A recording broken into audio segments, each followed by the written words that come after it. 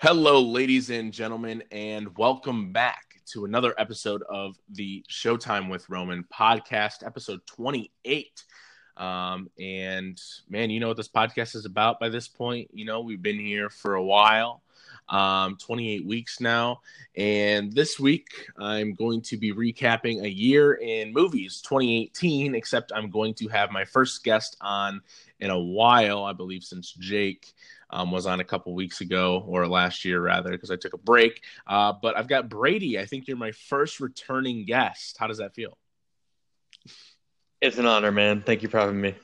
Yeah, of course. When I was shopping the idea of guests coming back, you messaged me or commented on the post and was like, "Hey, I'd love to be on to recap some movies because we got very distinct and a slightly different taste." So, um, Absolutely. here we are, and I'm ready to go. It's going to be a fun, 45 minutes to an hour for sure. Hopefully, I don't get interrupted by any sibling banter just outside my door, and it'll be fun For sure. for sure. Sweet. How many siblings do you have, Roman? I am the oldest of 10. Oh my goodness. And there are a couple friends over. Some of my siblings have their friends over, so hopefully, they all went to bed pretty late last night because it's Martin Luther King Jr. Day here today, and no one really has school. I'm off of work, so it's just going to be a fun, rambunctious little day down here in AZ. So, how cold is it where you are, by the way, around this time of the year? It's extremely cold right now. How cold? I'd say How? like negative 15 degrees Celsius. Oh my, yeah, I've been What talking. makes it worse? Yeah, that's pretty cold. I haven't experienced that type of cold in about 9, 10 years. So um that's pretty brutal, man. And where do you just for everyone else, where do you live again? I live in Gander, Newfoundland. It's an island in the Atlantic Ocean on the east coast of Canada. Wow. I still can't get over that. That's so cold and that's so far away. It's very remote, yeah. I'm gonna have to DM you after we're done, just to let you know how long it would be for me to drive all the way up there. You should, man. That'd be Because fun fact I'd to be find out. I'd be really curious myself. So let's just get right into it. It's 2018 was a really great year for movies, in my opinion. I've seen just over 100 movies. I still have a couple left to see, and there's just a lot of films that just really spoke to me. I think out of my top 20, all of them do. I can make an argument to have a spot in my personal top 10. Unfortunately, obviously had to make some cuts for certain reasons. But to me, it just really embodies so much of what this art form has to offer in terms of telling stories from so many unique perspectives. You've got the high octane blockbusters, you've got the sneaky independent films, and it was just a great year full of amazing performances, incredible set pieces, some disappointments here and there, but overall, just a really incredible year for film that sets up for an awesome 2019. So brief thoughts on 2018 as a whole before we get started. Yeah, I'm in complete agreement with you, man. It was a great year. I didn't watch nearly as much as you did because of my situation, but Yeah.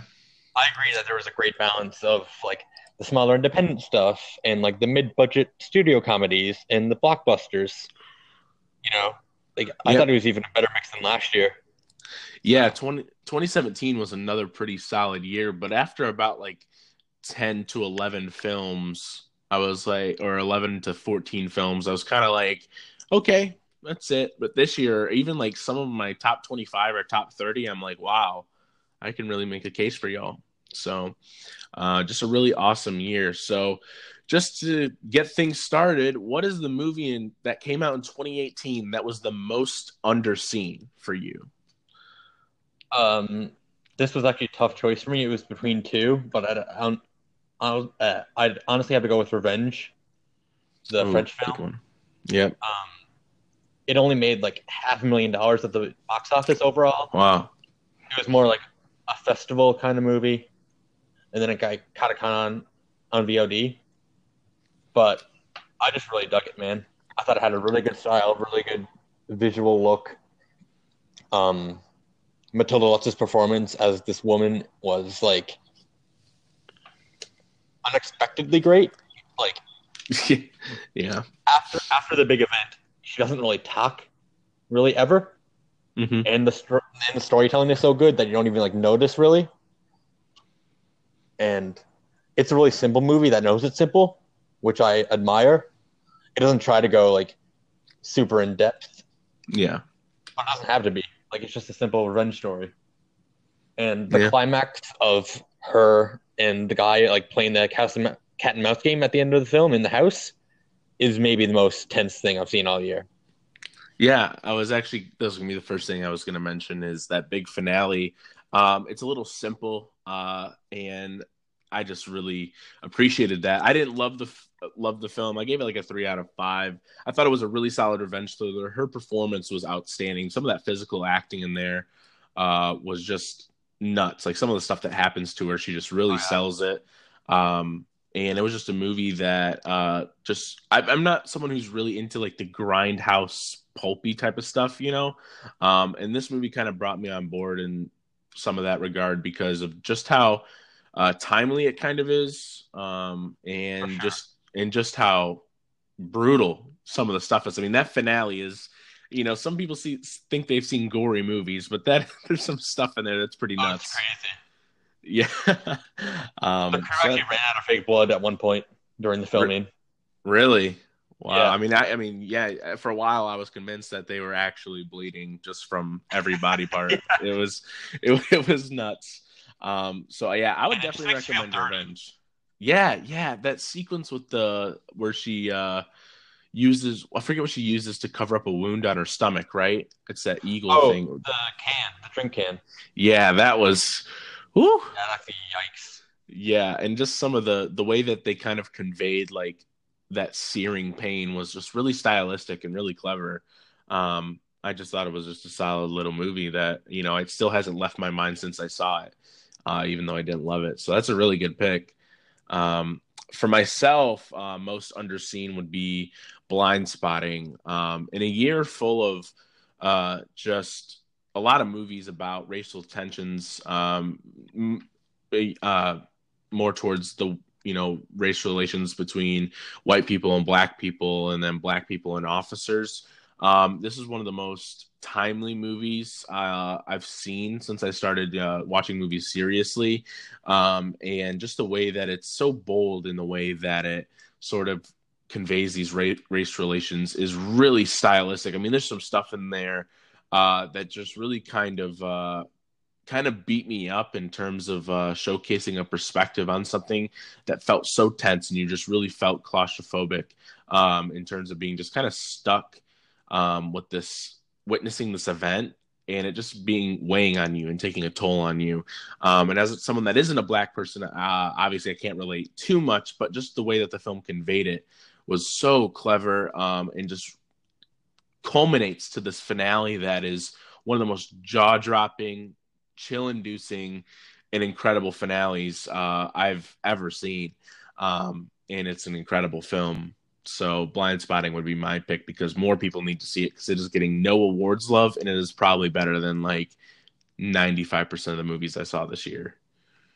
Well, I haven't seen it, so your statement has some merit, I suppose. Well, yeah, I mean, I would definitely recommend it. You usually just check out most movies on VOD, right after, because the theater thing, you know, is so Yeah, tricky. for sure. But I would definitely check it out if you can. I mean, did you see Black Klansman this year? I did not. That's another big blind spot Okay, for me. yeah. Oh, Which hey, one do you that's prefer? Blind Spotting. But they're so close. But yeah, that movie is just awesome. Some of the performances in there just really blew me away because it's a bunch of no-name performances, no-name actors, sorry. And just what they do is just so awesome. It just makes me sad when I see a movie like Green Book really dominating the awards landscape right now. Um, Yeah, it just so won the PGA. There's a lot yeah, of controversy so about that. yeah, the Oscar nominations come out tomorrow, and I'm gonna have a separate episode on Thursday talking about those because I have to wake up super early tomorrow to catch those nominations, and then I have work like a couple hours later. I'm gonna need to go back to sleep because I'm getting up at like 5, 6 o'clock in the morning, like I do every year. So yeah, You're so committed. Blind Spotting, yeah, check it out. Moving on to the next one, a movie everyone else loved, so about a 4 out of 5 to 5 out of 5 that you did not love. For myself, Isle of Dogs is going to be my answer here. I'm a big animated person. I was super excited for this film. And it just didn't quite hit that mark for me. I think I ended up giving it about a 3.5 out of 5, a very soft 3.5 out of 5. I just thought the pace was kind of slow and I just didn't really connect with it in the way that I was hoping. I thought it was really clever in the way that they decided not to use subtitles. The visual language is incredible. The music is incredible. And of course, as a Wes Anderson movie should be, it's got a great cast, and especially for an animated film, everyone really shows up. There's a couple heartfelt moments. I just thought overall the directing could have been a little bit tighter, and I thought that the writing definitely could have been a little bit tighter. So everyone else loved that film, but I really liked it. I thought it was good, but it just didn't quite hit that mark for me. So what about you? Yeah, Wes Anderson's style is very hit or miss for me. I'm only really in love with one of his films, and that's Moonrise Kingdom.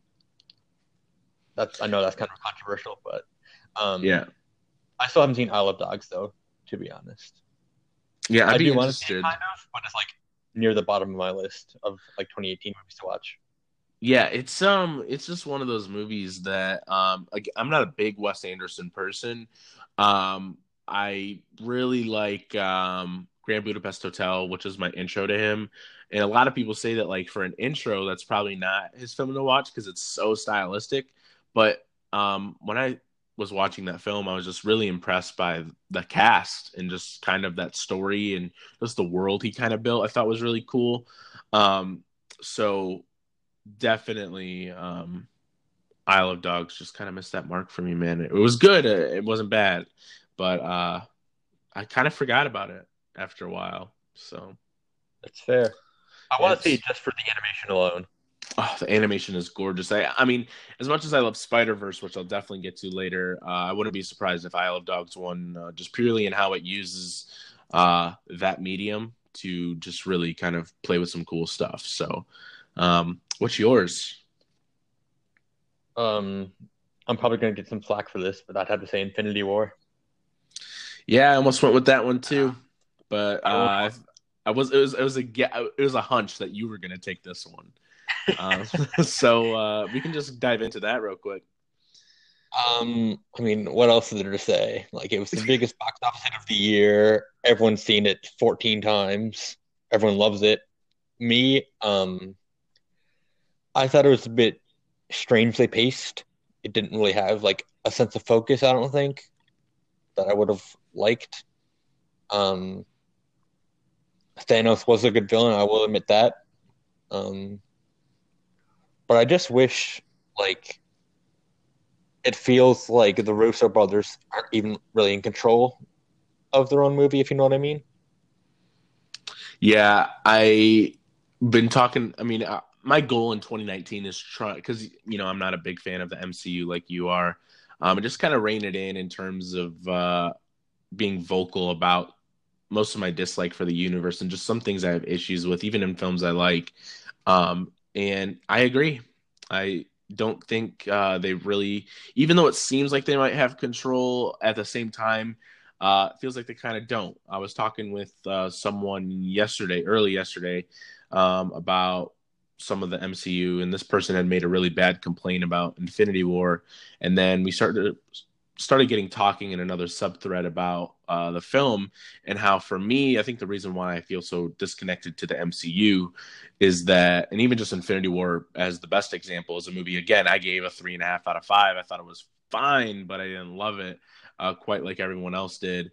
And it's just one of those movies that it feels like, what doesn't feel like it is. It's made for the fans of the universe, which I'm not. So when these directors or when these studios start making movies for everyone else, it drowns out that voice of perspective and something creative, I think. And I think that you're right in saying that it just doesn't even feel like the Russos have control. So that's just my thoughts on that in regards to Yeah. Infinity War. So Marvel plays it too close to the chest, I feel.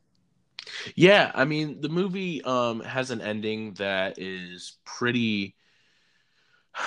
When was in the theater, I think it was just more so the audience reaction to it that kind of sold me on it. But it's just one of those things where the writing in the film just really kind of loses its way because, and even the editing and even the directing, I mean, the pretty pretty big components of storytelling, really, Yeah. because there's that sequence in New York early on where they fight, where Iron Man and Doctor Strange and Hulk isn't hulking out, and Spider Man shows up, and they're fighting some of the Black Order, Oh, that's the and worst.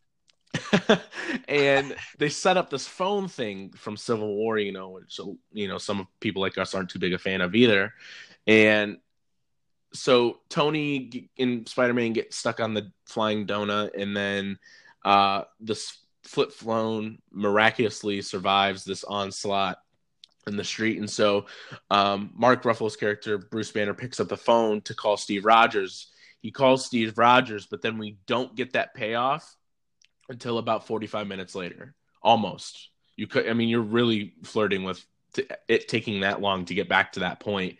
For sure. And to me, whenever I think of editing in a film and movies that pay off or edit really well, is like a movie like Blade Runner 2049, where what it does is it introduces information, pays that off not too far along, but during that process, it also introduces new information to keep the plot and story moving forward.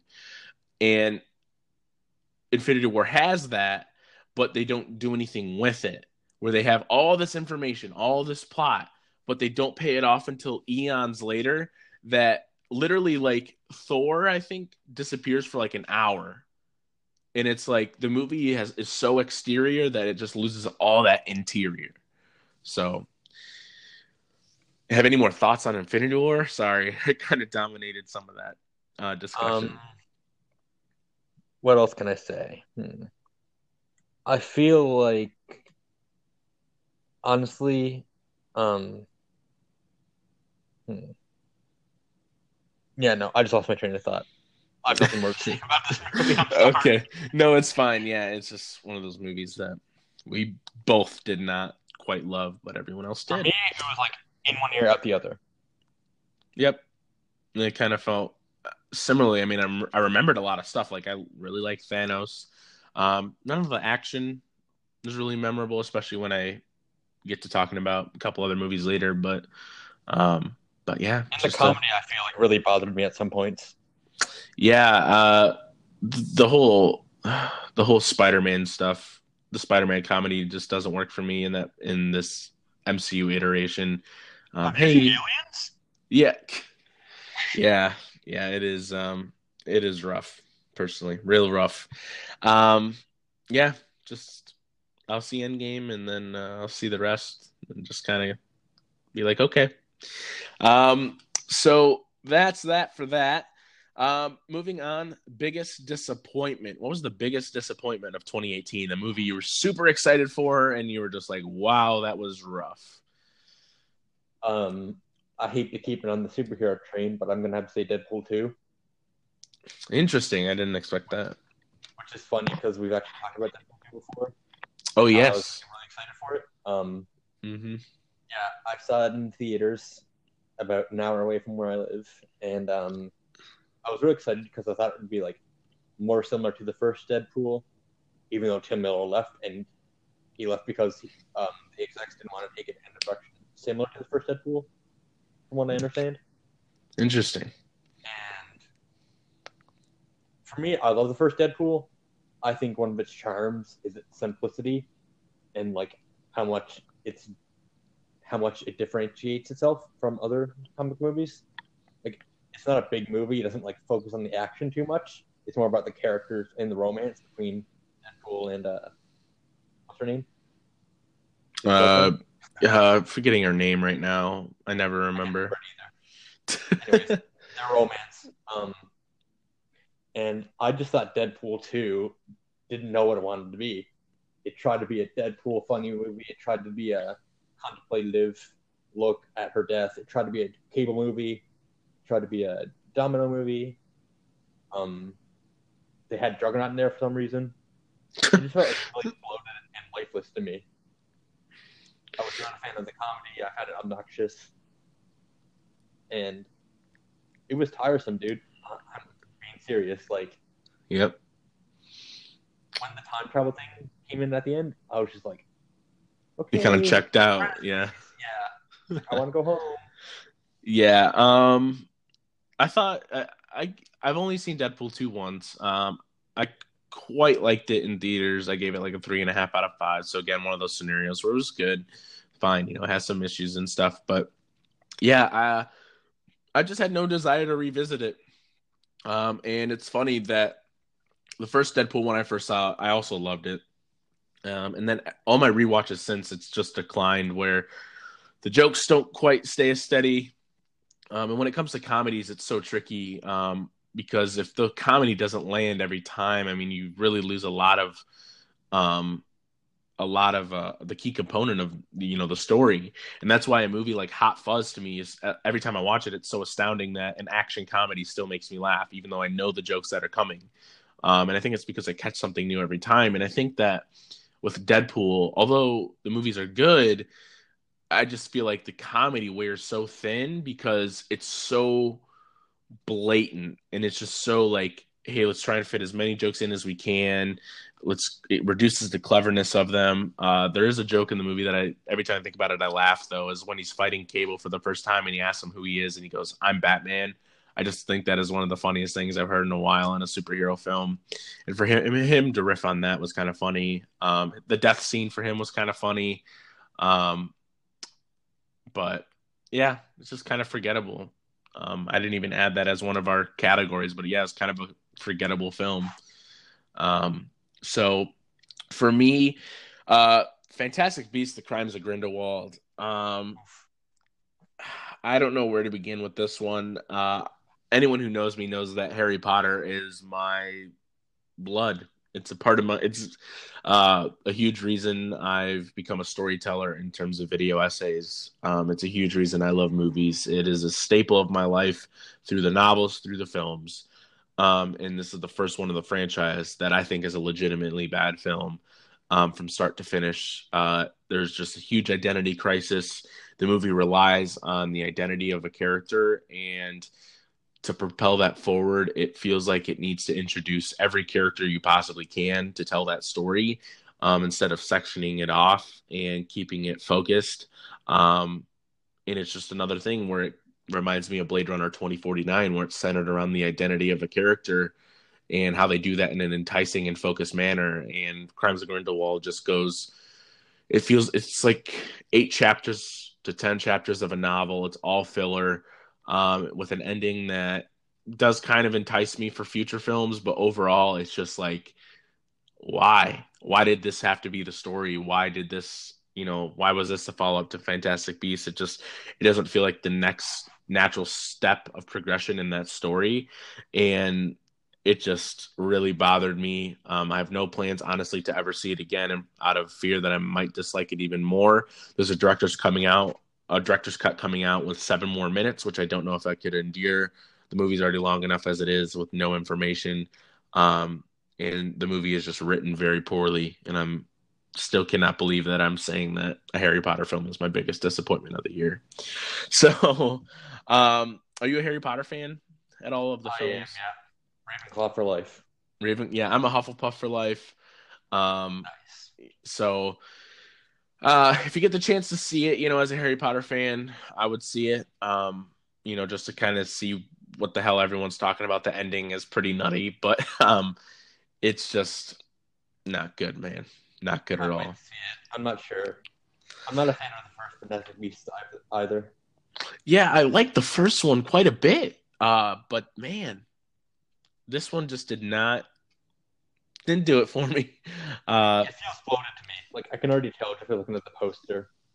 yeah, I actually have the poster up next to my Overlord poster, my First Man poster, and I'm just looking at all the characters. You've got 1, 2, 3, 4, 5, 6, 7, 8, 9, 10, 11, and then they're not on the poster, but there's about another 12 or 13. Oh my And goodness, yeah, that's a not lot. another 12 and 13, but there are enough to make it 12 and 13. Yeah, it's a weird film, man. One of the weirdest films I've seen in a while in terms of blockbusters, but I that's wish my they brought answer. Dumbledore. He's amazing. He's actually probably the best part of the film. Without spoiling too much, there's a Boggart scene in the film that is awesome. It's peak Harry Potter stuff that I absolutely love. Some of the payoff to it is a little underwhelming and a little contrived, but man, what a great performance, and I'm super excited to see what he brings in the next couple films. Though, I still wish they would have made it like a trilogy instead of a 5-part saga, and I really wish that they would give David Yates the boot. His creative juices are completely wrung out, dude. It's like trying to wring out a dry towel. Seriously, like there's nothing left to get out of that. So, um, yeah, unfortunately, that's my answer. So, biggest surprise of 2018, and I can't believe I'm saying this, but Ocean's 8 was really fun. Um, it's a movie that I thought was going to be bad. Ocean's 11 is one of my favorite films ever. 12 isn't very good. 13's fine. I thought this movie was just going to be like, hey, let's just redo it, with the female cast. But it felt like a really good natural progression to that story.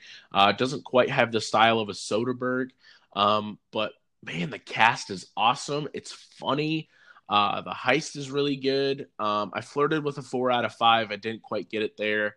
So it has some issues that I'm not too big a fan of, but overall, it kind of underutilizes some of its cast in there. But man, that central performance with Sandra Bullock and Cate Blanchett is awesome. And it's a movie that I would definitely recommend seeing because it's just a fun Saturday evening heist film that is a great addition to the Ocean's universe. And I kind of wish that it made more money because I would love to see a sequel with that cast. I really enjoyed it, and I kind of want to pick up the Blu-ray.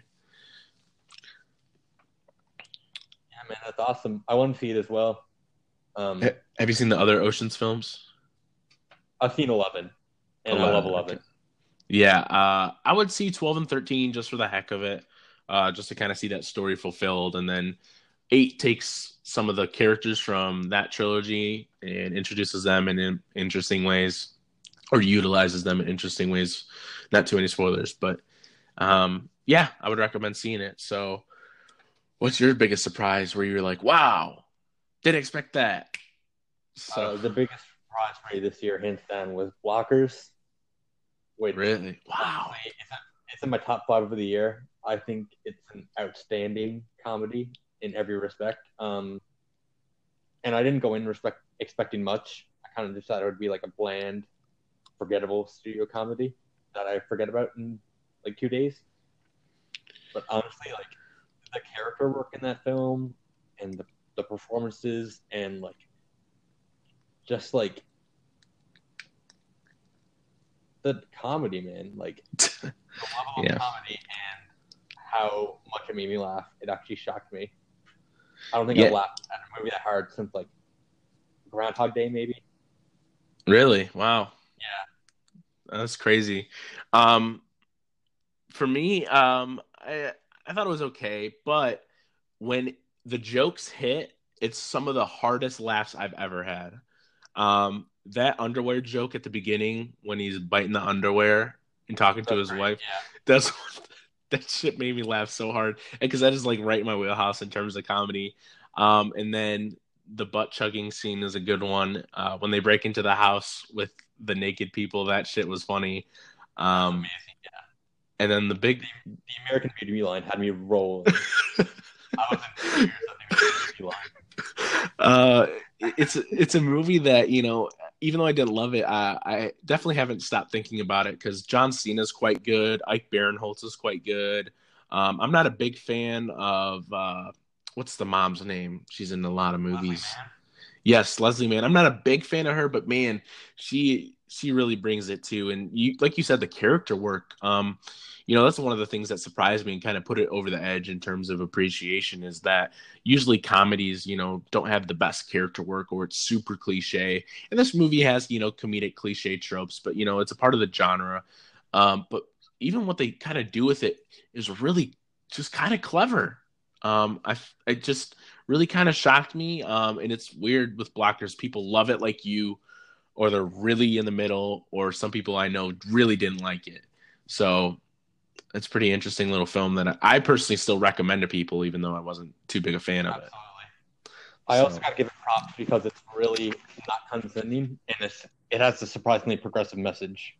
yeah, yeah, the ending is great. The ending of that movie, I remember laughing pretty hard too with the text Absolutely. messages.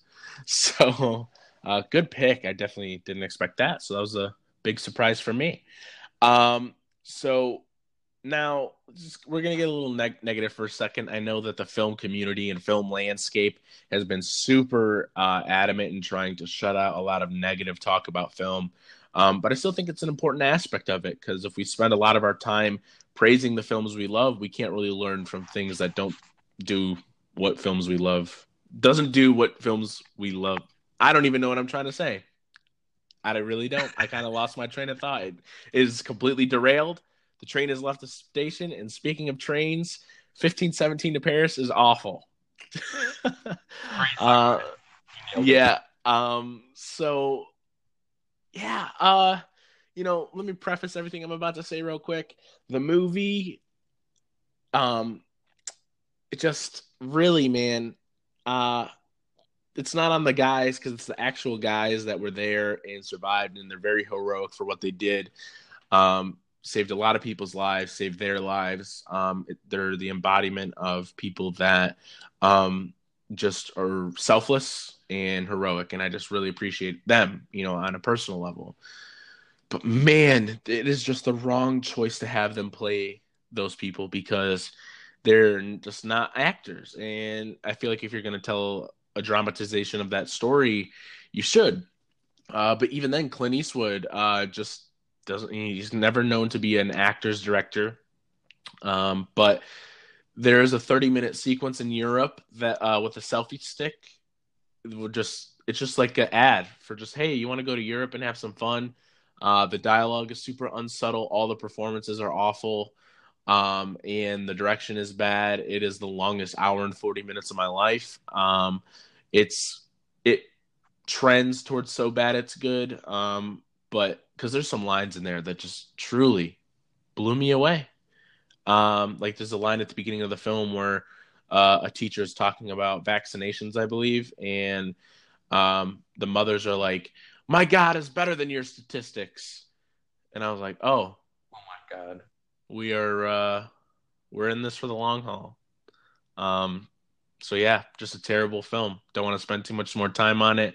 Um, just bad, very, very, very bad film. So what about you? I still haven't seen that movie. Honestly, I tried to avoid most movies that I know are probably going to be bad. But there was one this year that stuck out for me. It's definitely Truth or Dare. Oh my God, you need yes, You dive don't into have to Truth or Dare. Yes, see please dive into this. I have heard so much about this film. I um, just love listening to everything about it. so I actually saw this movie in theaters. I was Ooh, one of the few. Yeah. I really needed something to watch, and I was in town, so I just went, and it wasn't worth it. Um, so basically, basically these group of like college students they go on a trip to Mexico. On their trip to Mexico while they're partying, this guy comes up to them, the strange guy, invites them to play Truth or Dare. They hmm go to like this abandoned church somewhere. They start playing Truth or Dare, and then the guy like reveals he tricked them, and now they're stuck in the game. And it's hard to describe what this movie even does. I don't remember much of the plot really. Um, I know that there's a demon in it at one point, but basically, it basically boils down to like a very, very bad, unscary horror film that is made for 14-year-old girls to watch as sleepovers. It's like that kind of movie. Wow, Yeah, it's crazy. wow, And like, yeah, it's not funny. It's not scary. It's not well acted. I wouldn't say. Um, it's just really, really forgettable.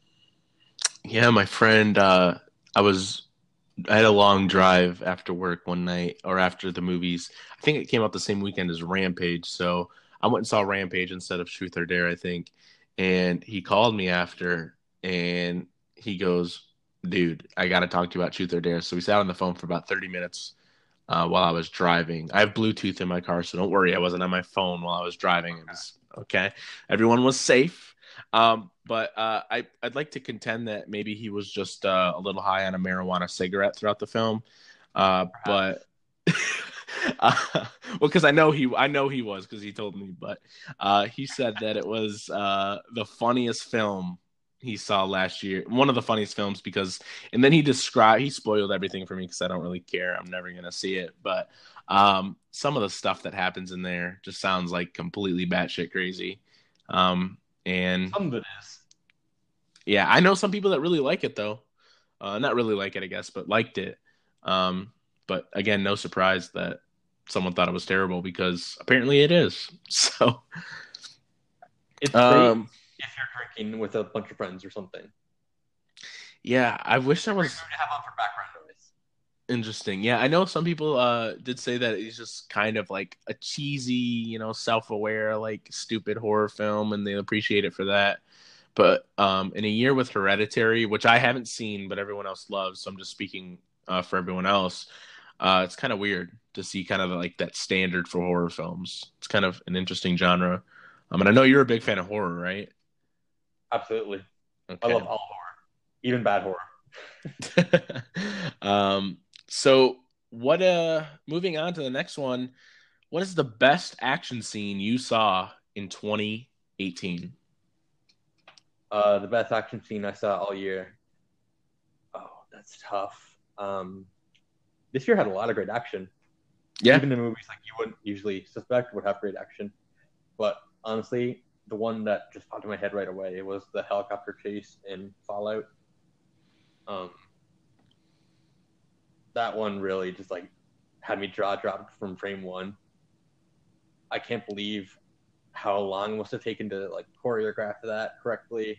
It's like the scale of it really impressed me. And it's intense, man. When the music's going and Tom Cruise, he like leaps out of the fog to try to crash into Henry Cavill's helicopter. I was like, yeah, uh, it's a great um, climax to a really great movie. yeah. I, definitely reserved my IMAX seats the second that the tickets were released. I was the first person to buy tickets. And that helicopter chase is fantastic. I remember listening to like a 6 hour interview with Christopher McQuarrie. Every second of it, I listened to that. It just some of the best 6 hours of my life. When you're not watching Lord of the Rings: Return of the King, which isn't that long, but so for me, it's also coming from Mission Impossible Fallout, but it's the Paris chase. It's really hard. I mean, you can really pick any action scene, I think, from Fallout and say that was probably the best action scene of the year. The helicopter chase, though, I mean, the choreographing, I remember him talking about how Tom Cruise, specifically wanted to learn how to fly a helicopter because he felt it was important. Because he thinks about the audience when making the film, and saying and trying to view it from their lens. It is also the only action scene in the film where Tom Cruise is not in a shot. He said there's like I don't know if I think it was like when one of the shots was attached to the camera or to the side of the helicopter.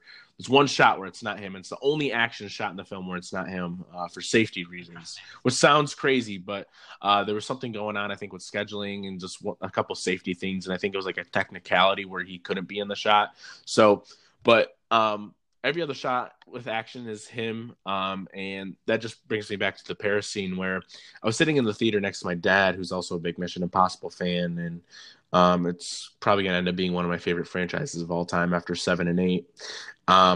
But that scene when he's on the motorcycle, and the whole scene is really about 10 to 12 minutes long, I think. Um, just that big sequence right in the middle of the film.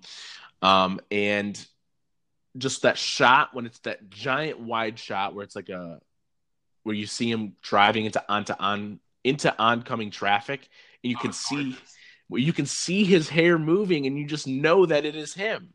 And to Yeah, me, that is so integral because like Macquarie was also saying, the benefit of working with Tom, it's also a strength and weakness for the film where, it's a weakness because he's the star. And if he gets injured, then you've got problems. But at the same time, the best part about it is that you can get these shots that you wouldn't if you were using a stunt double. And the fact that they are just able to embrace that, like there's just that one focus shot where it's like he's driving towards the camera and he just focused on this motorcycle. He zooms off, and then just the way the camera swerves around traffic had me on my toes. I remember sitting in the theater and clenching up when I thought he was going to hit a car. It is, to me, everything I love about action. How they choreograph that is incredible. And when I learned more, again, during that 6 hour interview, they had a half hour to get that shot of him driving into oncoming traffic. They had a half hour to do it. And Tom said, we have to go. We have to do this right now. We're not missing the shot. This is our only time to get it. Let's do it. And that's the shot they got. And I still can't believe it. It is, to me, it is one of the best action films ever. But that scene, for a sequence that takes place in the middle of the film, that's the part of the film where you really have to make sure you keep the audience on board and set them up for a good hour left, or a good, depending on how long your film is. But then that bleeds right into that London chase, that foot chase, which is just another dynamite scene, and just sets you up for that big finale with the helicopters. So, I mean, I have no problem with that pick because it's another incredible scene. But man, that Paris chase sequence, I'll never, ever, ever forget how I felt watching that in the theater, especially with Lorne Balfe's score with the drums. I'm not going to emulate it because I'm going to sound like an idiot, but it's The score is incredible. It really is. Yeah, like it reminded me of The Dark Knight in a lot of ways, but it also just had like this cool, unique identity with the drums. Do you remember the drums at all? Like Oh it yeah, sounds like Mad Max-ish, and for sure. I want to rewatch that film, and I can't because my brother's borrowing it because he hasn't seen it. So, but yeah, great year for action, most notably Fallout. Um, Best male performance of the year. For me, this is right there with Joaquin Phoenix. It was tough to choose. I kind of had to do a coin flip in my head, and I went with Ryan Gosling in First Man. Just one of the most understated and most beautiful performances I've seen in a long time. The way that he's able to convey emotion for the story, because there's a lot about the film I didn't know going in, and again, it, of course, dramatized, but at the same time, still very true to Neil's character. Um, that ends up paying off in one of the most cathartic and most beautifully captured finales I'll probably ever see. Um, Ryan Gosling is, to me, still probably the most underrated performer of our time. He reminds me a lot of Jimmy Stewart in the way that he is able to just get into these roles and has this instant charm or charisma. He plays Neil a little more cold for thematic and narrative purposes, but it is just a performance that really inspired me. It's a performance that just told me that he's one of the best actors working today. So Ryan Gosling is my pick as best performance of 2018, male Yeah, performance he's of an 2018. outstanding talent for sure. What's because you haven't seen First Man, right? Not yet, no. I really Okay, want to. so what's his favorite performance of his that you've seen? Gosling? Yeah, what's your favorite performance of his? Yeah. Oh boy.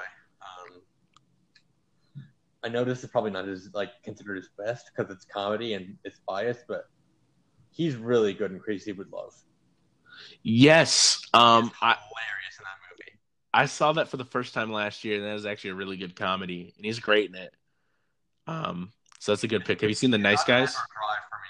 I have seen Nice Guys. Yeah, that's great as Yeah. well. So, yeah, his range is unbelievable. When you see First Man, you're going to be like, wow, this is the guy from Drive, which is also probably his best, one of his best performances. This is the guy from Blade Runner 2049, which again is a very similar performance. But this is also the guy that can make you laugh. He's awesome, man. I love him so much. I wish he would be my friend. So, what would your pick I'll be? text him. Yeah.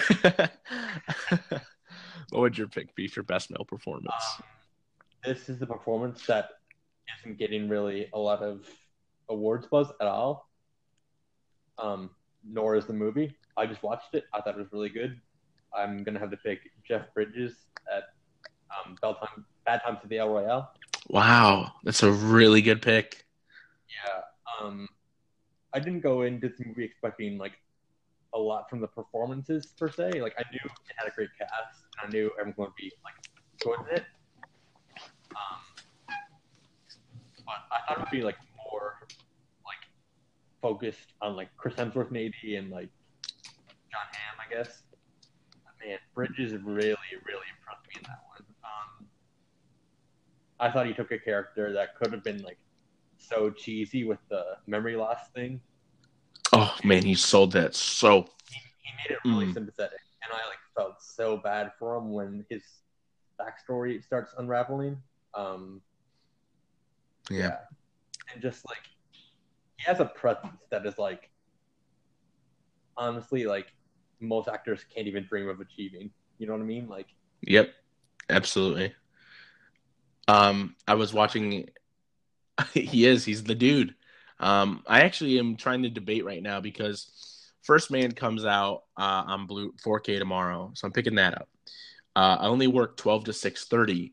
There's a screening for The Big Lebowski on the big screen tomorrow at 7 o'clock, and I don't know if I'm gonna.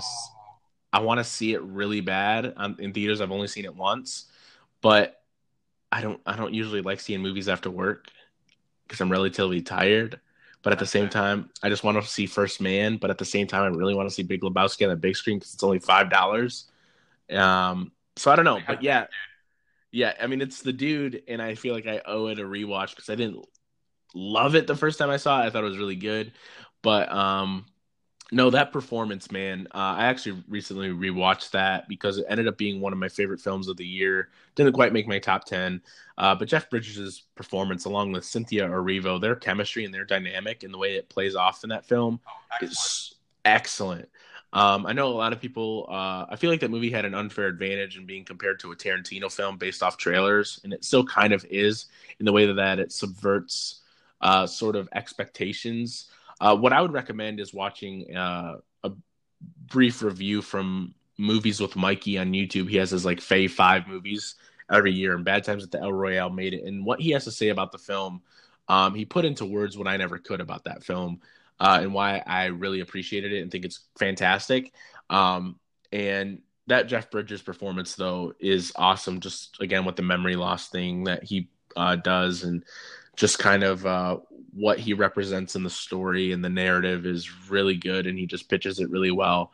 He was also on this roundtable for Hell or High Water in 2016 for the Hollywood Reporter, and he is just probably one of the nicest dudes you'll ever see. He's very dominant in conversations where he dominates a lot of it, but he's a great storyteller, and he's really funny. And yeah, that's a great pick. He probably wouldn't make my top 5 performances because there's a lot that I really love. But man, it's up there. He's awesome in that film. So, moving on to best female performance. For me, this was a tough one. Um, it was either Olivia Colman from The Favorite or Rachel Weisz from The Favorite. Um, both performances to me are just not only are they funny, but they're heartbreaking. They're powerful, and very nuanced, and just it's has a lot to do with the writing specifically and how they're able to sell that is so good. But Olivia Colman, just far and away, just the physicality of it. I know it doesn't seem like it would take a lot of physicality, but to sell some of the things she does in the latter half of the film uh, is a testament to how great of an actress she is. I almost went with Rachel Weisz though because there is a little bit more range compared to her counterparts with Emma Stone and Olivia Colman. But Olivia Colman to me is just she's going to win Best Actress at the Oscars. I think she is outstanding in The Favorite, one of my favorite films of the year. That's great, man. I can't wait to see that one. Um, is it like a different style for Yorgos, do you think? Or is he like maintaining his style from like Lobster and Sacred Deer? To me, I've seen The Lobster and Killing of a Sacred Deer. The Lobster had me on board until the second half. Killing of a Sacred Deer is one of the most unnerving for 2 hours of my life. Very just strange film. And then this one, I think I'm going to subject it to the fact that he the the other writer that he co-wrote with dominated the script, and I think that when Yorgos doesn't have complete control of the vision, um, then he's able to be maintained. It's able to be more focused and able to be more accessible. This is his most accessible film with an ending that is certainly going to confuse a lot of people. But at the same time, it's just really powerful. And I think that the reason why it works so well is because Yorgos did help with the script. Of course, he's been working on it for years, and but at the same time, it's maintained because it's still tapping into his creative style, but at the same time, it's just reining it in just a bit to where it can give the audiences everything that you want to see from a Yorgos Lanthimos film, but a focused version of that. So That's awesome to hear. I can't wait for it. it's incredible, absolutely incredible. So more on that later, of course. So what's your pick? This is tough. It's also between two for me. But I'm gonna have to go with Elsie Fisher in eighth grade. Um, Yep, good pick. I haven't even seen her in a movie before this. This is like her first big role, and I thought she destroyed it. Like there's scenes in that movie, like when she first goes to that pool party and she goes into the washroom and has like a panic attack. It felt It was so one of my real to me. favorite scenes of the year. Yeah. Yeah, it's insane. Like I felt like I was there, and like Mm-hmm. even if you go to like the truth or dare scene in the car, like that could Yep. not have been easy to film and like Nope. perform convincingly. Like, but she nailed it, dude. And like the campfire scene with her dad is my favorite scene of the year. I just feel like their chemistry, like her and her dad, is insane, and the dialogue and like how it like kind of like bookends the relationship on a positive note, just really great. And she nails the humor as well, not just the drama. She's very funny in it. Ever since I saw that film, I just my style of comedy is to kind of play it dumb sometimes. And a lot of people don't use the word Gucci. And so ever since I saw the film, whenever I'm okaying something, I do that thing she does at the end of her YouTube videos and I say Gucci, and Me people are too, just like, all the time. yeah, and people are like, what are you doing? I'm like, oh, you haven't seen eighth grade? And they're like, no, what the hell is that? And I'm like, oh, well, never mind then. But it's a movie that I've been meaning to rewatch. That campfire scene is the big emotional moment in the film, and I don't know if I was tired or something, but it just didn't. Whenever I give a movie a 4 out of 5, I think it's great. It does everything it sets out to do. It's got great character moments, but when it comes to the emotional attachment, I was a little detached because of that moment where I don't know. Maybe I was just in a weird mood. But I've been on a Bo Burnham kick recently, and He's the best. after learning more about him through the art that he creates and the performances that he gives, it just makes me appreciate eighth grade even more because you see a lot of him um, in Elsie Fisher's character. That bathroom scene again, one of the best scenes of the year. I relate a lot to that film in terms of self consciousness, in terms of some anxiety and stuff like that in a public setting. Um, and it's funny. It's a funny movie. I'll never ever forget um, the shot where a banana is panned into frame. I'll never That is forget it. amazing. It's one of the funniest moments of the year. It's a great film and it's a great performance. I seriously cannot wait to see what else she does, and I hope she works with Bo Burnham again on another project because they have a I really hope so great too. relationship. I remember listening to an interview where he was just talking about her, and it just really made me hope that they get to work on a million things together.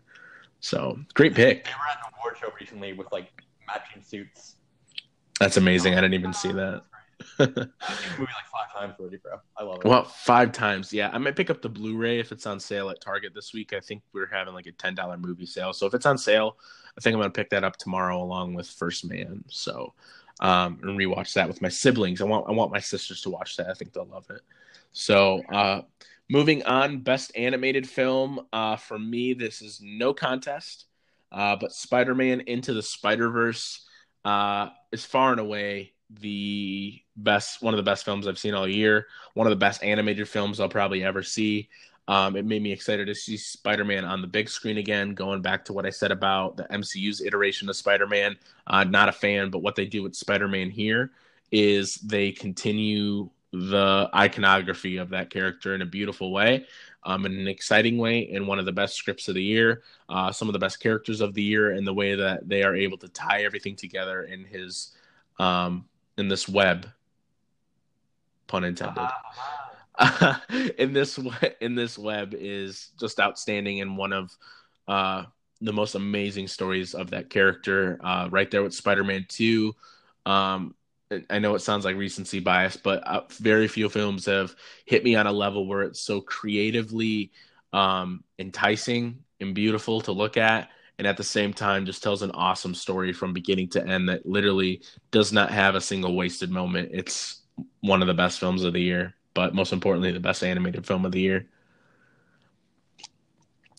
I'm really glad you loved it, man. I'm I'm not shocked I gonna did. lie. I'm still hesitant about it for some reason. Like Interesting. everyone I know has been raving about this thing, but I'm still like not completely on board, and I'm not sure why exactly. It might be because I just said that I was surprised I loved it as much as I did, and I think that's because you and I are both burnt out by kind of another iteration of Spider-Man that it's kind of like That's a I good don't point. know, Yeah. I don't. But no, trust me. Like I think when you watch it, you're gonna just feel so reinvigorated and just so in love with the character again, and seeing him in the best format possible. That you're gonna be like, wow, this is one of the coolest things. Some of the stuff they do with the animation and the music and the characters is peak comic book storytelling, comic book movie storytelling. So, what's I your like the pick? style. Oh, the style's amazing. It's unlike anything I've ever seen. And then the Far From Home trailer comes out and it's like, oh, Garbage. yeah. Um, yeah, I've only seen one animated film this year, and it's Incredibles 2, so that's default my favorite. It's a good thing that I also loved it. Yeah, I know like it got a lot of flack, kind of for like kind of having the same plot. Like that was not really great, and people were saying like it wasn't worth a 14-year wait from the first Incredibles. But I can really disagree. I loved it. I thought it was really clever how it kind of told the same story, but they swapped it. Um, Mr. Incredible had some really good moments with Dash and Violet and Jack Jack as well, which you didn't really get to see in the first one as much, I don't think. Yep. I mean, like, well, Elastigirl was already a great mom, in my opinion, so Yes. their moments weren't like, they didn't need like tender moments to like bring them together. Um, yeah. The action was great. Um, I really loved the humor. Jack Jack, Jack Jack fighting the raccoon. I was in That's, tears laughing at it. that's one of the funniest scenes of the year. Yeah. It's like a great Pixar short film. That scene is. Yeah, I had a blast with it. I just think that if they had maybe tweaked the villain a little bit, like maybe if they made him stronger Yeah. in the reveal, it would have been more praised, I think. But what can you do? Yeah. It was, it was a movie that I really liked. I think I gave it a 4 out of 5. Um, Again, the villain. As soon as a villain came on screen, I was like, "That's the villain." Well, at this point, you don't know it's the villain, but yeah, some things I would have liked to have been tuned up. It's got some good action, some clever action. I thought the third act was a little underwhelming by comparison to the first one, but that's a little unfair to Incredibles 2 because the first one's so good from start to finish. I personally don't think it was worth that long of a wait, but I can totally see why anyone would because it's just a really solid movie and it's beautifully animated. One of Pixar's Absolutely. most beautifully animated films ever, right there with Wall-E. Um, so yeah, it was a good movie. It was a good little movie. I haven't seen it since theaters, but I've definitely been more inclined to rewatch it since. I was also So impressed that Disney released a movie where the villain's motive is for people to like stop watching screens and like get off their phones. and not even that. I think the movie does an interesting job of playing with our perception of heroes and the way that media showcases them. Because For even going sure. back to that Jack Jack scene, he's watching TV and sees the bandits with the black, things covering their eyes. So then he sees the raccoon, which looks just like that. So he's like, "Oh, this is what the media is telling me. So this is how I'm going to perceive something." And I thought that was a really Sure. clever way of doing that. And I thought that Brad Bird is just a really good job at harkening back to like these 1950s style like uh, spy films because Incredibles is also kind of like a spy film in both films, For and sure. I think that it's really clever and just a really great set of two films that would be a great back to back rewatch and would only take up about 3 hours of your time. Um, so yeah, it's a good movie. It's probably my second favorite animated film of the year, I think. But yeah, there's a lot of stuff in there I love, and a lot of stuff I wish they would have tuned up a bit. But good pick. Got four categories left, and then we're gonna bang out our top 10 and call it a day. So what is your favorite screenplay of the year? Best screenplay, you think? This is gonna be tough because I know you're not a fan of the writing in this film, but I'm gonna have to say Thoroughbreds. Like, yeah, I know you're gonna disagree with me. I know you love the performances, but the Yeah. dialogue didn't live up to you, I don't think. Yeah, that I wasn't a big fan of the dialogue or the story or the way the character arcs went through. But continue, and then I have a point, something that kind of came up recently about that film. See, I think like straight off the bat, both those characters are so clearly defined, and you know how they operate, and you know how they're going to react to like every situation. But yet you're still surprised when some stuff happens, especially in the climax. I feel like it's a really great movie. I really love it. It's in my top five of the year. But I feel like the direction was like not cinematic, so it really gave the writing like time to shine. You know what I mean? Yeah.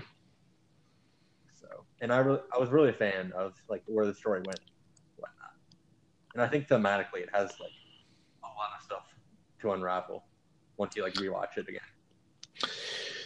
Yeah, I had a weird experience with that film where I think again the kind of the point of the movie was to kind of feel emotionally detached because they're not characters you really root for per se in how we understand the word and that terminology.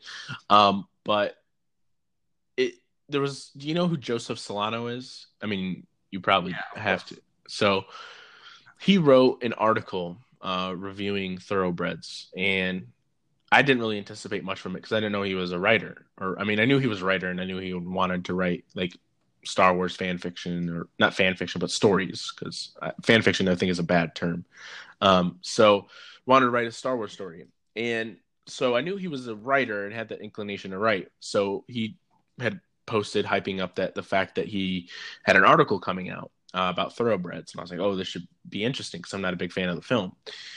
So I read his review and was kind of blown away by what he had to say about the film. And to me, the purpose of a great writer is, especially in regards to film, is to get you to understand the film from a new perspective to help me better understand the way I feel about something.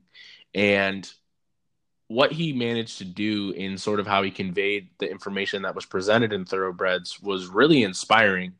Not only was it incredibly well written, but it just the way he kind of talks about sort of subverting sort of expectations of a hero or a lead character, what it means specifically in that story at the end of the film for Anya Taylor-Joy's character, and I'm forgetting the other actress's name. Help me out. Yes, Olivia Cook's character. Um, Kind of blew me away and made me say I need to rewatch that. So I'm definitely going to rewatch it. I don't know when. It's definitely not on my priority list right now. I've got a lot coming up, but for other stuff I'm working on in regards to rewatches. But um, you should definitely, if you get a chance, read that review of his because it is seriously awesome and gave me a whole new light on the film. And I think you'll appreciate it as a big fan of the film. So, Check his article out for sure. Also, uh, side note, go ahead. I watched I watched Phantom Thread and Thoroughbreds like a few days apart, and those films are shockingly similar. Yes. When you think about it, no Go ahead. spoilers. Sorry. Yeah. Yeah. I didn't even think about that. And Phantom Thread is one of my favorite movies of the last couple of years. Um, but yeah, that's a really good pull. I didn't even think about that because now that I'm thinking about the details, I'm like, wow, yeah, I can see it. Like um, Phantom Thread is like a really high class Thoroughbreds in a lot of respects. yeah, absolutely. Yeah, wow, I didn't even think about that. That's crazy. Hmm. So for me, I already mentioned the favorite, and I'm going to mention it again, and I'm going to mention it about three more times before we're done. Uh, the favorite is got the best screenplay of the year, I think. The way that the way that the character arcs in the film are some of the most amazing character arcs I've ever seen. They just enrichen the plot. It makes those themes more palpable. It is just the way that it just kind of constructs these characters and gives them metaphorical stand-ins here and there is just outstanding. It's a script that just blew me away, and made me say that it kind of inspired me. It was like kind of like when I watched Phantom Thread, where I was sitting there and I got out of the theater and was like, "Wow, I just kind of love movies." And that's what happened with The Favorite when I got out. And I just kept thinking about the script and kind of what it did with its characters and the story specifically and the setting. Um, it just was like, wow, I just really am infatuated with this medium because of what was conveyed in this film. And that's just the sign of a special film. And The Favorite is that. Um, and it's one of the best films of the year for sure. I think it's just far and away just a script that sort of just understands the medium, understands its material. And Yorgos Lanthimos directs the hell out of it. But man, that script is awesome. So that's my pick for best screenplay. Moving on to best directed film. This one is going to be a bit of a different answer here. Not a different answer, but an answer that a lot of people aren't going to expect. For all the great films that have come out this year, you've got Damien Chazelle, Yorgos Lanthimos. I'm forgetting the director who did Blind Spotting. You've got Alex Garland from Annihilation, Paul Schrader for First Reformed, and a couple other films as well. But for me, um, in terms of how I've perceived the director's role in the past year, has shifted greatly.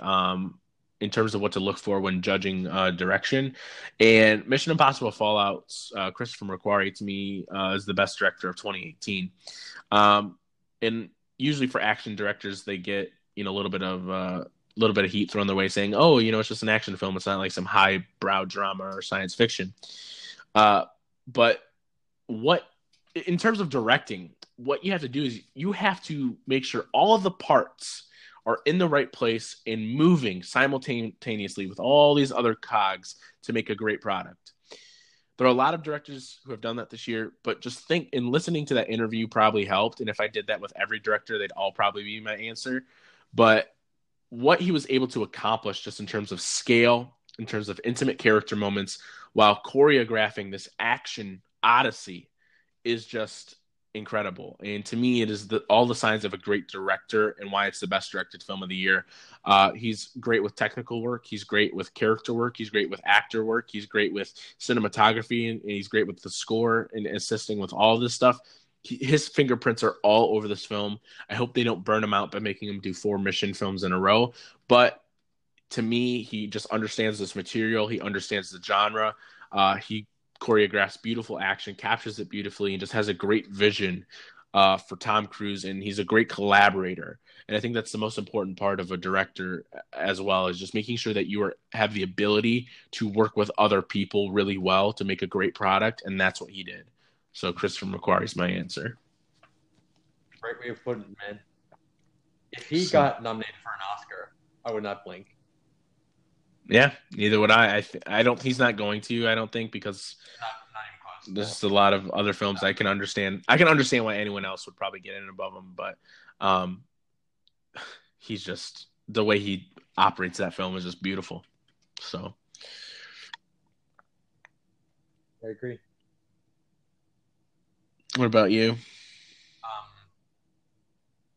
I know you haven't seen this one yet, still, but I'm gonna have to say Hereditary. Damn. Oh man, this is gonna be a thorn in my side for a long time. But go ahead. Disclaimer: I feel like the last 5 minutes of this movie dips down in quality Interesting. a little bit. Like it doesn't end on a perfectly satisfying note for me.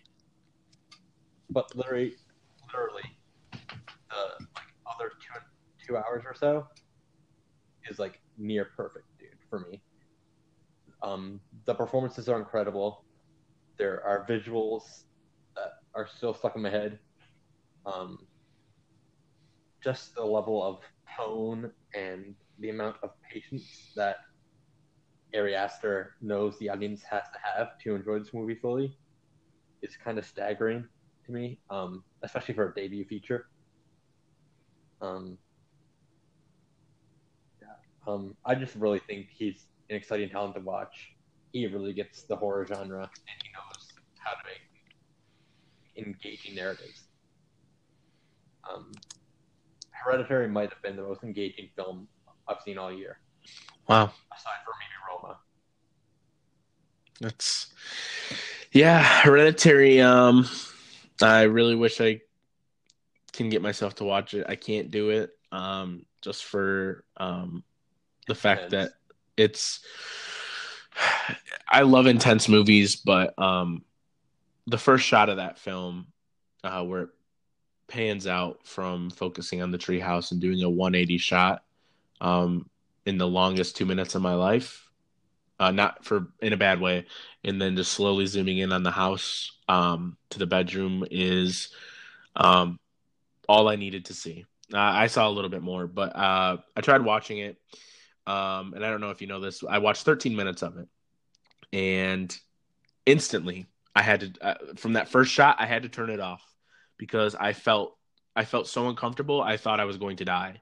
Um, it just really just reached sort of into the deepest parts of my fears, and just I don't know, just sort of I wasn't scared of anything on screen. Obviously, just the way it was conveyed and the way it was shot was so damn uncomfortable. I thought I was going to throw up.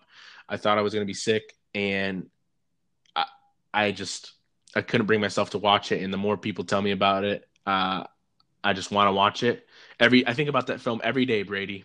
Every single day, I think about that film and how bad I want to watch it, but I can't watch it because of the fact that I'm not a I love horror. I'm a big horror fan. But the fact that it deals with house horror and sort of family horror, it just it's not a touchy subject or anything. It's just the way that it's conveyed and the intensity, and some of what people have pitched to me.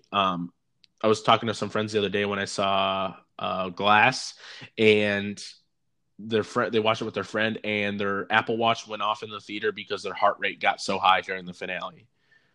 And um, Of Hereditary? yes, of Hereditary. Yeah, they said that their heart rate got so high, so dangerously high, that they had to take a breather. And one of his other friends got up and left because they couldn't handle it. And I've seen a couple scenes. I know of a couple of the big moments, unfortunately, but just the camera work in that film, just based off of the first 13 minutes, I was like, I feel like I think this would probably end up being the best film I've seen all year, but I just can't bring myself to watch it because I'm so excruciatingly terrified of what he's probably going to be able to convey. That shot when she turns off the light after telling her daughter goodnight and there's that person standing in the corner, I about had a heart attack. Yeah, it's crazy. I almost started crying because I was so scared, because to me, like, there's just something about it that just really messed me up mentally. I couldn't do it. So yeah, that's Near the end of the film, I'm going to spoil this. It's not major, but near the end of the film, there's like a guy like in a closet who's like in the dark, but you can see his smile, and that can't image do just it. stuck with me like forever. It's crazy, Yeah. man. I live in a room. I'm in a room all by myself. My room is pretty big. When the lights are off, the corners are very dark. The night that I got home from watching the first 13 minutes earlier in the day, my room was pitch black. And when I opened the door, I think my heart stopped for a good couple seconds because I just thought about I literally, dude, it's insane. It's an enigma. I'm gonna try and watch it when I go back in April and watch it with my best friend who's a big fan of the film. But that's a good pick because everyone else seems to be on board with Ari Aster. So, So good for almost all of it that it sucks that the ending kind of wavers. yeah, I know that I heard the ending is a little hit or miss for people. But I don't know. I just can't wait to watch it one day just so I can finally see what the hell the hype is all about. Don't watch it alone. So I can't. I can't. I don't even know if I could watch it midday in a crowded theater with the lights completely turned. I couldn't do it. I don't know. It's just one of those things, where I don't know if I can see it because of just how much it gets to me. So moving on, the last couple subject or last couple of categories here. Best cinematography. This was a tough one because there's a lot of films I wanted to pick. I wanted to pick The Favorite, but I'm already highlighting that in a couple other categories. I wanted to pick First Man, but when I started thinking about just really the cinematography that got to me, it was Roma. Alfonso Cuarón's Roma. It was the first film he ever shot by himself. He was going to try and get Emmanuel Lubezki, I think, or right? I think you're right. Yes. Yeah, because he worked with him on Children of Men and Gravity. So he was going to get Lubezki, my personal favorite cinematographer working today. But he said, why don't you just do it yourself? And Cuarón was like, okay. And what he did was he pans a lot, but I think for great dramatic effect, the movie is a slice of life movie. Some of the best sound design I've ever seen that has nothing really to do with the cinematography specifically, but just the way he's able to capture just that essence of life and living during that time is beautiful. There's a sequence towards the end of the film, no spoilers because it's one of the biggest moments of the year, where the camera lingers in this one spot for a good 6 minutes, I think. And I was in tears for 6 to 7 minutes. It's It crazy, is. dude. The first It's one of shot in the movie is literally water being like run across the floor. Just that for like 3 or 4 minutes, and I was compelled completely. It's nuts. Yeah, I was on a trip to northern Arizona during that weekend when it had come out, and I really wanted to see it, of course.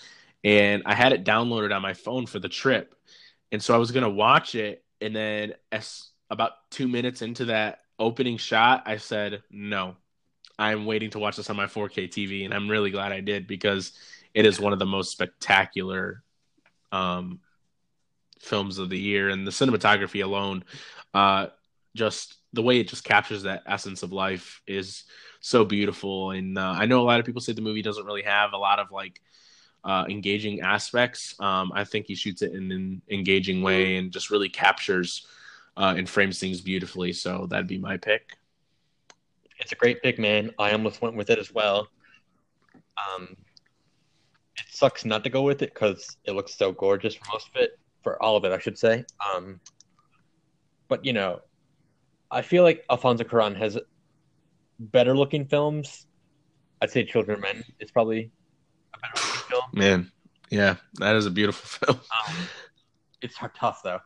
But honestly, I'm gonna have to go with Annihilation for having the best cinematography. It's hard to leave that one off too. Yeah, mostly because comparing it to Roma, Roma like didn't have to establish a foreign environment like The Shimmer did. Um, That's a really good point. The Shimmer to me, like how that environment was designed and photographed is just insane to me. I think it was filmed in like a forest somewhere in like Georgia. I could be wrong about that. No, I think you're right. I stayed through the end of the credits of that film, and it said "Thanks Georgia" and had like the Georgia peach and whatnot. But yeah, go ahead. Sorry. Yeah, just like the production design and the visuals, visual effects, and how like just the cinematography of how it looked, and more importantly, like there's just like countless shots in that movie that I can just like remember off the top of my head, like even before they go to the Shimmer, like Natalie Portman's hand through the water glass, and you see the blood in the water from Oscar Isaac later on. You go to stuff like the bear scene, which is like one of the best. Yeah, that's a great scene. Yeah, it's like the noise is just unbelievable.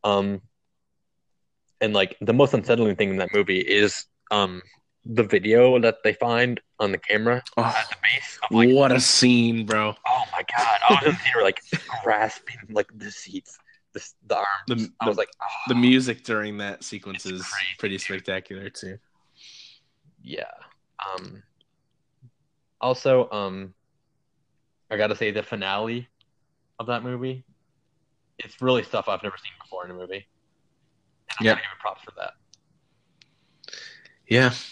Yeah, the cinematography in that film is great. Rob Hardy actually shot Annihilation and Mission Impossible Fallout, two some of the best looking films of the year. Cinematography, I also would put Fallout in contention because of having to capture all that action is really hard to do and do it well. Yeah. Also, huge shout out to First Reformed for this one as well. I really wanted to go with that because of what it conveys thematically. And it's just every time I watch that film, I'm like, get something more out of it from the way that it's shot. So I know you're in the process of finalizing your watch on that. But yeah, First Reform would definitely be up there as well. So moving on to the best movie of the year. For me, it is going to be The Favorite. I'm going to put a little asterisk here until tomorrow night after I rewatch First Man in 4K because First Man was my top of the year for a long time. And then I saw The Favorite and was like, wow, this is my favorite of the year. But that was months after I'd seen First Man. But for now, as of today, The Favorite is my favorite film of 2018. Cinematography, characters, performance, direction, top-notch stuff. It is a great companion piece to Barry Lyndon, which I will definitely be double featuring one day.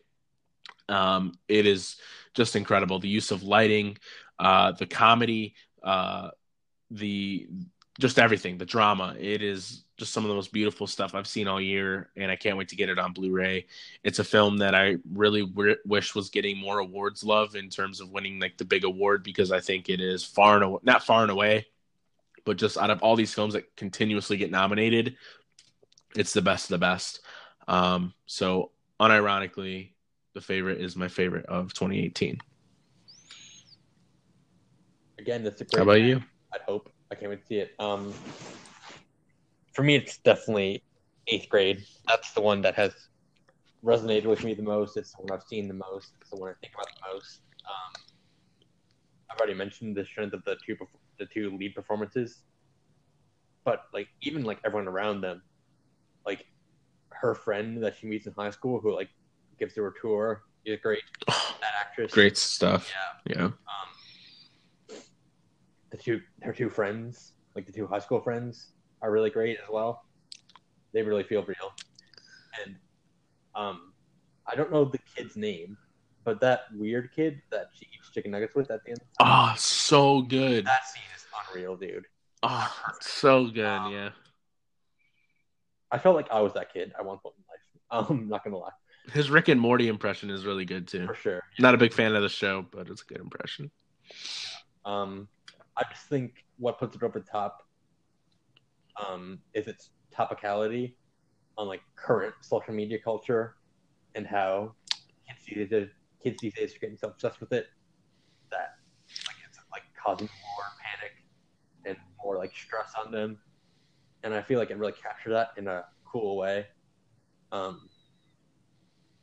Visually, I think Bo Burnham owns a lot of stuff that you wouldn't usually see in coming of age movie like this. Like his camera work, sometimes he'll just be like following Elsie Fisher walking, and most of the time in coming of age stuff, it's just like kind of like standard, like focusing on one face, cut to another face. Kind of yeah. The soundtrack is amazing. I listen to it all the time. Great score. Yeah. Yeah, that's it. Yeah. I will watch it for the rest of my life. Yeah, it's a great movie. Like I said earlier, I can't wait to rewatch it and eventually purchase it on Blu-ray. It's just one of the best portrayals of social media. Between that and Searching, did you see Searching at all this year? Yet. I was going to on New Year's Eve, but I rented A Simple Favor instead, which was a mistake. I was kind of a fan of that one. I thought that one was okay. It's all right. It's my favorite Paul Feig movie, but that's not saying a lot. So between that and Searching, Eighth Grade and Searching, their portrayal of social media and how kids actually use the internet is incredible. It's not a spoiler or anything, but during the beginning of Searching, it shows like the daughter going to addictinggames.com, and I was like, finally, I love addicting games. Right, right. I was like, finally, someone understands what it's like to be a kid actually using the computer. We're not over here, going on like weird random websites and shit like that. We're actually like playing games and shit. So, like Max Games, Addicting Games, Club Penguin, all that shit. Like, that's actual social media portrayal, and just the way that Bo Burnham portrays it in Eighth Grade, like just kind of being imprisoned to social media and you know, showcasing our personality in a way that appeals to people, even though we're dealing with our own sort of uh, personal dilemmas in terms of like mental health, is just beautiful stuff, and it just is a testament to Bo Burnham as an artist today. Like I said, I've been on a Bo Burnham kick, and just his ability to sort of convey that is and sort of put himself and put some new perspective on something that is usually cringy to the point of just kind of cliche. I mean, that shot when they're getting their shoe boxes back and then she says Aiden and then it cuts to like a close up of his eyes and it's playing that music It's is one of the amazing. funniest. It's It's amazing. Yeah. just I'm thinking I'm gonna effing buy the film today and rewatch it. Just talking to you and kind of just going back and thinking about how much I think that film is really great. I just really want to love it just a bit more. It's a great film, man. Also, a So weird detail about eighth grade that like I always love when films do this. You don't see it enough, sadly, but it starts and ends the exact same way. yes, Like her character arc starts in the first scene. She's talking to she's making a YouTube video talking to her followers. mm-hmm. The film ends. She's making another YouTube video. Yep. So yeah, It's and that's the other thing about film is that to me, watching movies is all about the journey, not the arrival. The journey to a point makes that arrival, special. But just that journey from beginning to end, like obviously in a YouTube video, you would think that nothing has changed in her life, but we see that journey where a lot has changed. for sure. And I think that it's just a great film. So that cannot argue with that pick. It's a great film. So just briefly, I'm going to run through my top 10 because there's a couple films I didn't give enough attention to, or I couldn't just because I thought a couple things were better because we've been going for an hour and a half here. So top 10, we're going to go from 10 to 1. I'm going to go Black Klansman at number 10. You Were Never Really Here at number 9. Roma at number 8. 7, First Reformed. 6, Annihilation. 5, Blind Spotting. 4, Spider-Man Into the Spider-Verse. 3, Mission Impossible Fallout. 2, First Man. And number 1, The Favorite. Great list, man. Honorable mention to If Beale Street Could Talk, Widows, and Creed 2. Man, I want to see those really bad. They're all incredible. As a big Rocky 4 fan, Creed 2 is like at the top of my list. Oh, dude, you'll love it. Excited for you. I think I'm going to try to switch my list up a bit just to give some shout outs to some films I didn't mention yet. Okay. Okay, so number 10, I'm going to go Steven Soderbergh's Insane, which I great really movie. loved. Yeah, great movie. Number 9, I'm going to say Roma. I know that's kind of low, but Roma's number 9 for me. Number 8 is going to have to be Revenge. Number 7 is going to have to be Hereditary. Number 6 is going to have to be Mission Impossible Fallout. 5, Thoroughbreds. 4, Annihilation. 3, Blockers. 2, Paddington 2. And 1, Oh, man.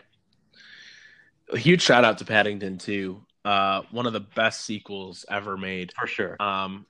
That is one of the most wholesome, most endearing, funny, awesome movies I'll see in a long time. I actually bought the Blu-ray for Black Friday. I'm gonna rewatch it soon. It's that sequence in all the stuff in the prison. To me, both Paddington films personally represent the best version of a Wes Anderson film we're ever gonna get. It's quirky, got good style, great cast. I know they're not American actors, but the great UK cast. And he just really taps into just a really wholesome story with some great quirky sensibilities. And Paddington, man, I hope he gets a trilogy, and I hope Paul King gets to direct it because then it'd, to me, be one of the best trilogies ever. Can't imagine the third one being bad. So great picks, man. So that's it. That is an hour and a half of your time spent with Brady and I over the last year in film. Just a great year in film. So much diverse stuff in there. Lots of great lists. I couldn't disagree with any of your picks, really. I mean, it is just a great year, and we can see how it all touched us in unique ways. Before I end the show, Brady, you got anything you want to plug? Are you working on anything? How's life? What are your plans? Life is great so far. Like this year. Yeah, I'm working at a fast food place now. I've been there for a couple months. I really like it. Most of the people there are really great. Um, What's it called? Is it like a McDonald's it's or? A&W. It's a burger joint, I similar to know McDonald's. I've never been to an A&W because I don't know if there's not really many here, I don't think, or in any of the areas I've lived, but I heard it's pretty good I really like for the the food most there. part. So that's good. I That's gotta good. work in less than an hour, so Oh I'm shit. excited. Yeah, sorry. Yeah.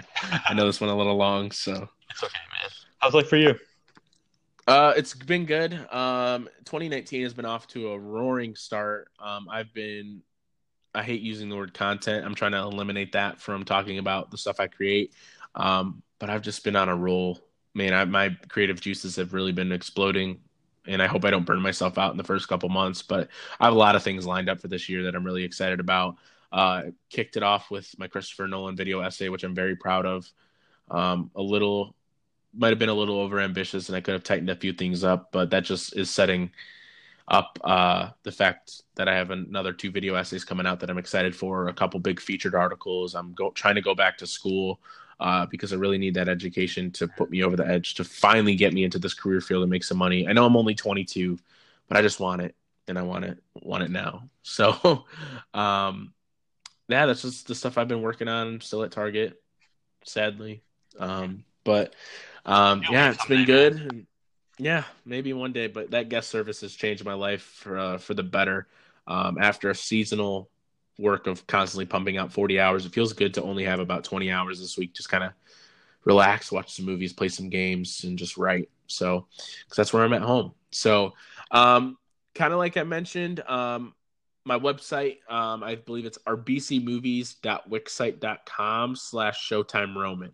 That should be what it is. So once again, RBC Movies, that's ARBISI movies dot wixsite WIXSITE.com/Showtime Roman. That should be the website. That should be the URL to check that out. I just made it for free on Wix, and it turned out pretty good. I'm going to add some more changes in there. I just wanted to get something out to have the foundation for it now. That's where all of my reviews are going to be posted.